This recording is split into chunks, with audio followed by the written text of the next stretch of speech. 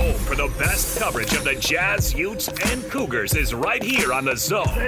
This is JJ and Alex, presented by G2G Bars on 97.5, the KSL Sports Zone.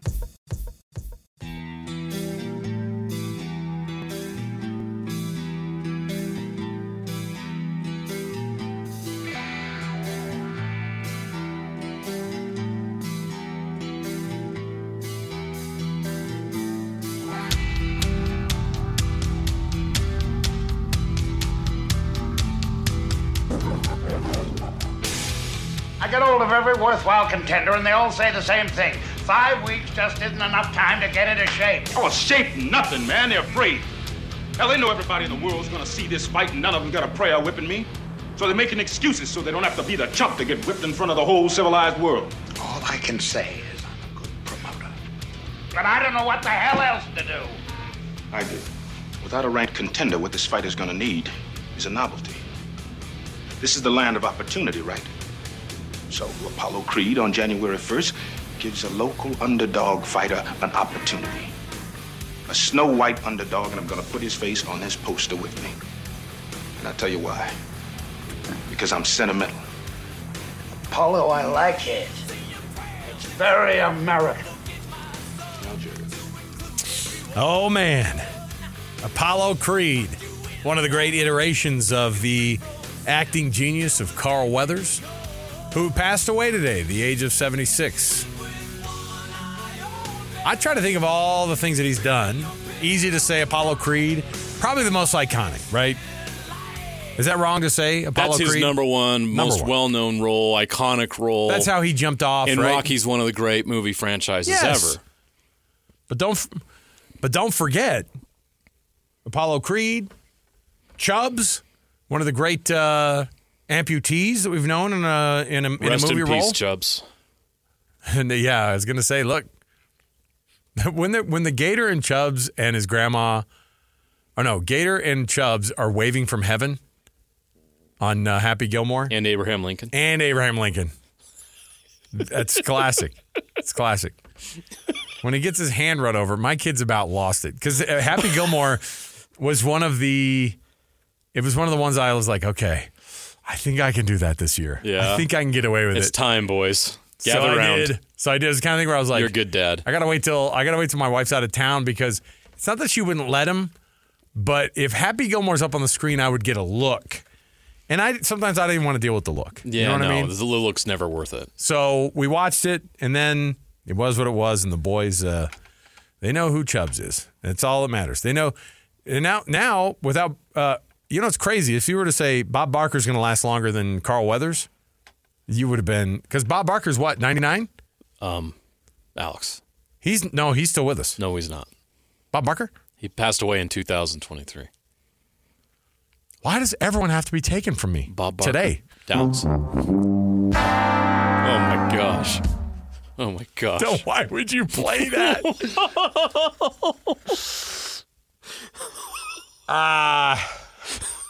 Can you do it one more time? No! Please? Is that what they played when they lower him into the ground? One more time. No! Come on down. The old pearly gates. So, Alex, the price was wrong. Bob Barker's no longer with us. I apologize. Oh, that was awkward. And there have been so many years that I was like, is Bob Barker still with us? And I was proven wrong that he was. Oh, someone needs swear to get he's you dead. like a text alert or something when celebrities so sorry. pass away. No, I get them. They have them. And I just keep missing on him. I'm sorry. All right. Joining us on the program, he is still with us. Hopefully he's still on the line with us as well after that disaster of me killing people off. And we're going to get hate mail. Or I guess reviving them when they were still dead. Maybe I gave some of Bob Barker's family a little bit of hope that he was still with us. No, he's passed. 99 years old now. Apollo Creed today. Matt Baiamonte, Cougar Sports Saturday. One of our BYU insiders for KSLSports.com as well. You can hear he and Mitch Harper also every Monday on Cougar Nation on KSL News Radio. Matt, what's going on, man? How are you? TMZ, dude. Just you don't even have to read the articles. Just see the headline. Hey. That's what I want is my kids. If you're going to find out the best news possible, go to TMZ. That's where I get my It's breaking good for pop culture. It is You good for wanted to let the Bob Barker mess up. celebrity death news. And then TMZ takes it another level. They go, find out what was on his bedstand. And you're like, geez, settle down.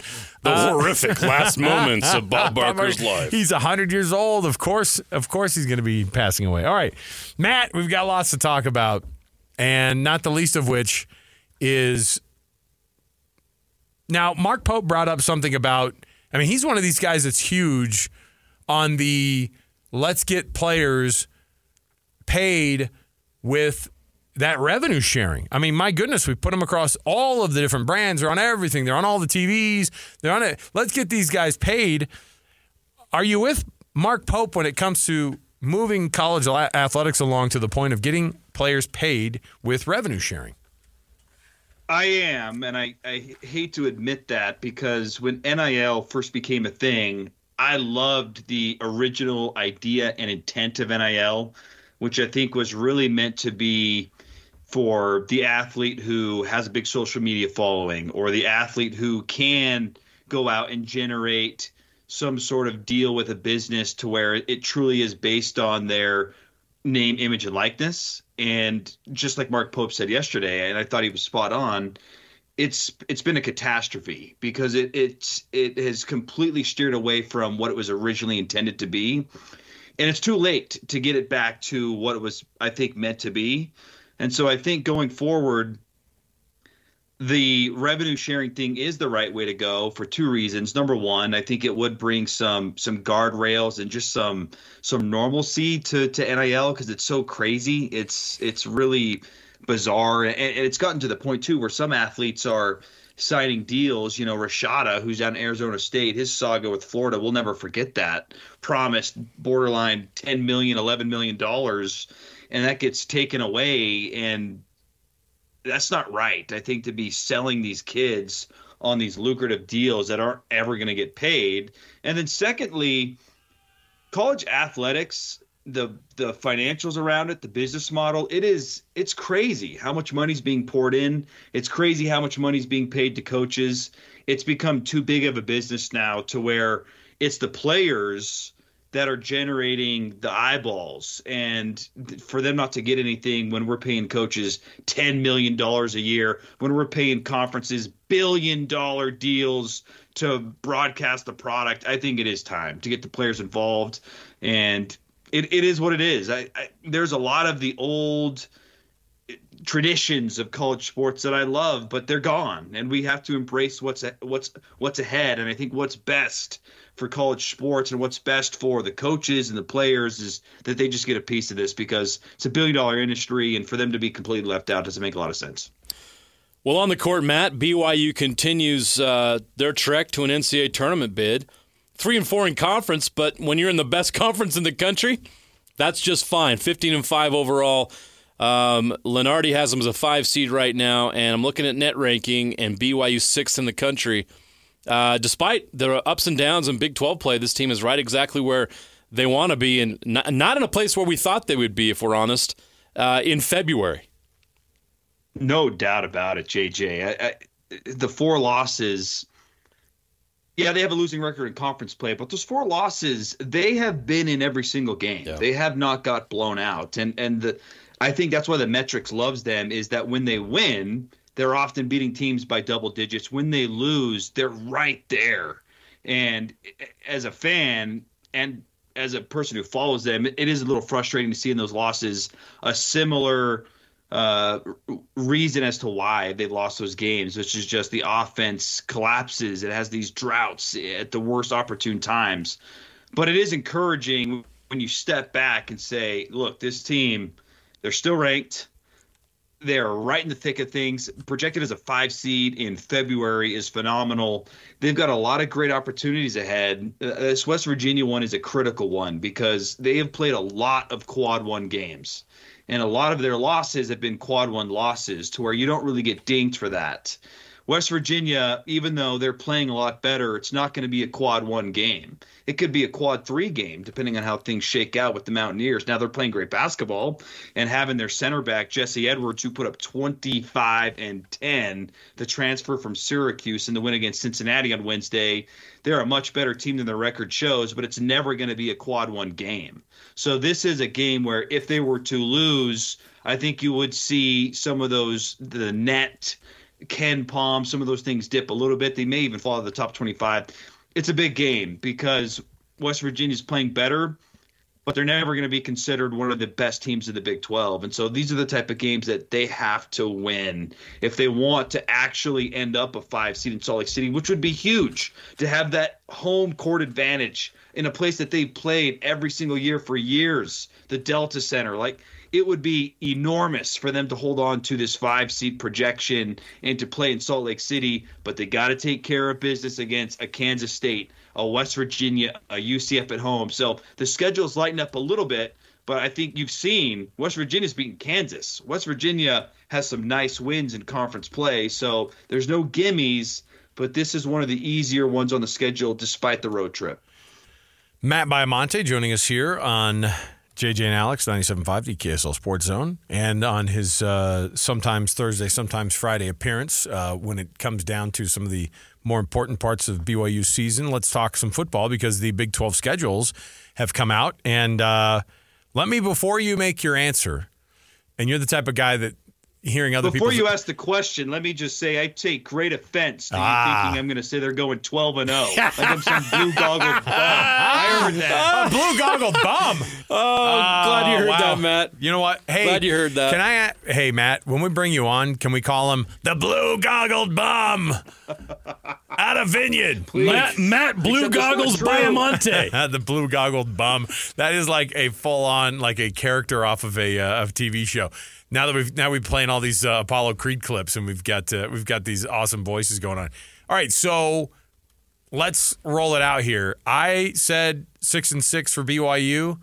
JJ said 6-6 for BYU.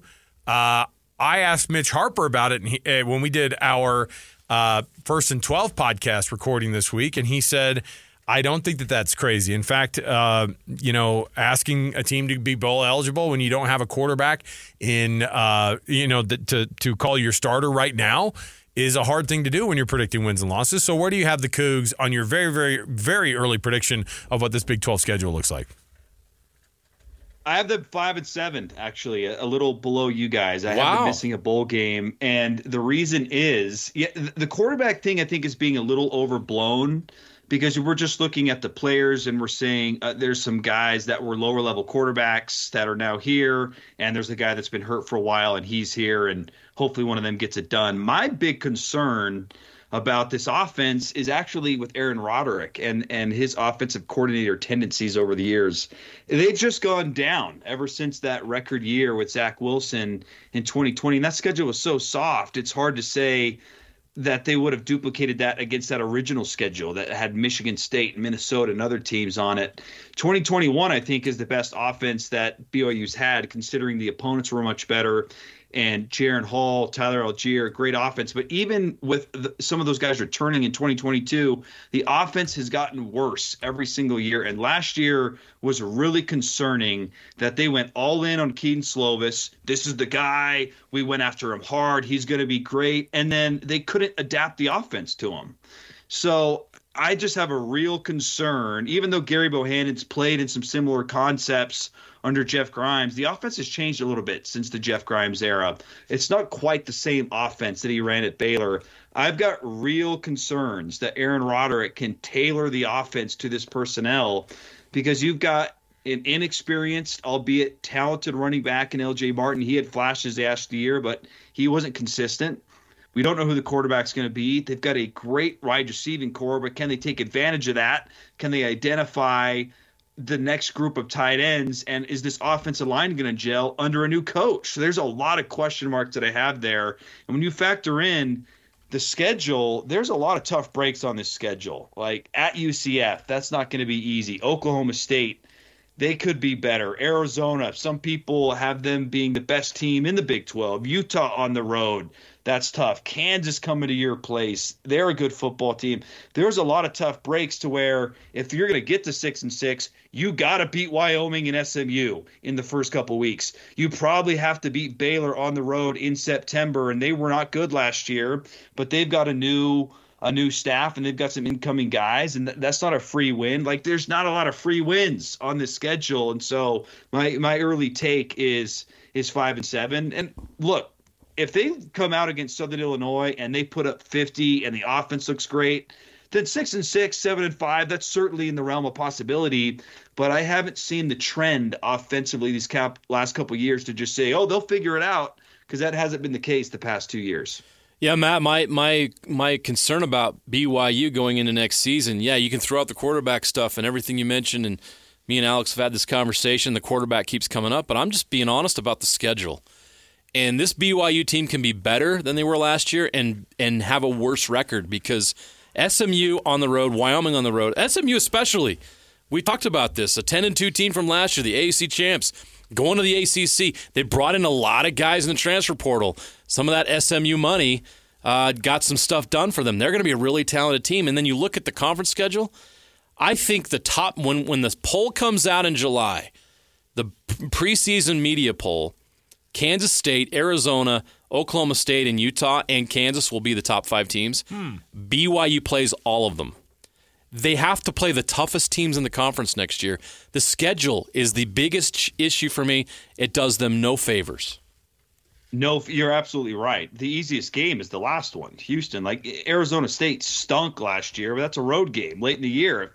If you suffered a lot of injuries, that could be a loss. So you're totally right. The schedule is incredibly tough, and they have to get back to the identity that they established in 2020 and 2021, and whether or not that can happen, I just like I said, I just don't feel like we can sit here and say, oh, they're going to bounce back. This was one of the worst offenses in the country last year. It's going to be fine.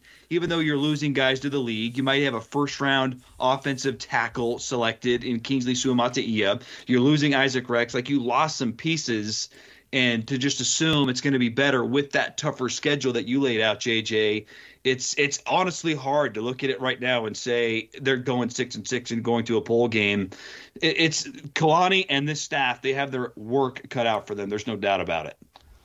Matt Baiamonte, Cougar Sports Saturday. You can hear him and Mitch Harper. What time is that tip-off tomorrow? I'm assuming you guys would have some version of a game. Is it going to be early enough for you guys, or late enough for you guys to be able to sneak in most of your show? Full show. Tip-off Nice. is 4 p.m. Perfect. So we'll have a lot of coverage getting you ready for that one, and then we'll hand it off to the BOU guys before the tip-off. But huge game. Check us out, noon to 3. Listen to the blue-goggled bum, Matt Baiamonte. We'll get you ready to go. There you go. Matt, you let down BYU Nation today. With 5 I'm and 7. sorry. I want to put the goggles on, but it's the schedule and what happened last year. I had to put the goggles aside for a little bit. Matt, it's important we're honest here in February, because if they do something great, then people can be excited. But we have to be real about this challenge ahead of them. We have to be real about it. Subject to change, by the way, too. That's what you always say. Well, I could change at any moment if something happens. Hey, if new information comes along, if Steve Young gets another year of eligibility, then we'll adjust our predictions, right? How dare you? All right. I'd like to see Steve Young on the field at age 60, whatever Right now. Actually, you know what's funny is people would actually give him a better shot. Vegas is all, ooh, they're going up in the FBI. Move them up. Their FBI improves with Come on. Steve Young. Let's go. 62-year-old Steve Young. Matt, we'll tune in tomorrow, man. We appreciate it. Take care, guys. Have a There good you weekend. go. There's Matt. All right. So we're not alone here. No, and by the way, he's the blue-goggled bum, and he has him at 5 and 7. Are we being too optimistic? We got killed calling him going 6 and 6. Are we being too optimistic? Mitch Harper was kind of making fun of us, saying, 6 and 6 might be maybe a little bit too optimistic. We're over here. JJ's getting killed by BYU fans because of how negative he was toward the football program. I couldn't believe it either, you guys. I was shocked. 6 and 6, and we're getting beat up over it. What? All right. We'll come back. We've got tons left of a program on a Friday. You don't want to miss any of it. So when we come back, we've got some stuff to jump into. We've got our Jazz Daily segment.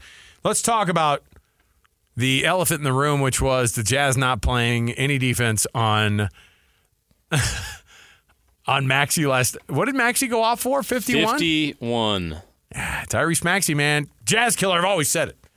He Jazz is now. killer. He is Add him to now the list. officially. Jazz Killer Hall of Fame. But I'll reiterate what Coach Hardy said. At that point, he had 46 points, and I don't know what we were doing not guarding him when he hit that last three. All right? We've got more to go around the corner. Stay right here with us. 97.5, the KSL Sports Zone.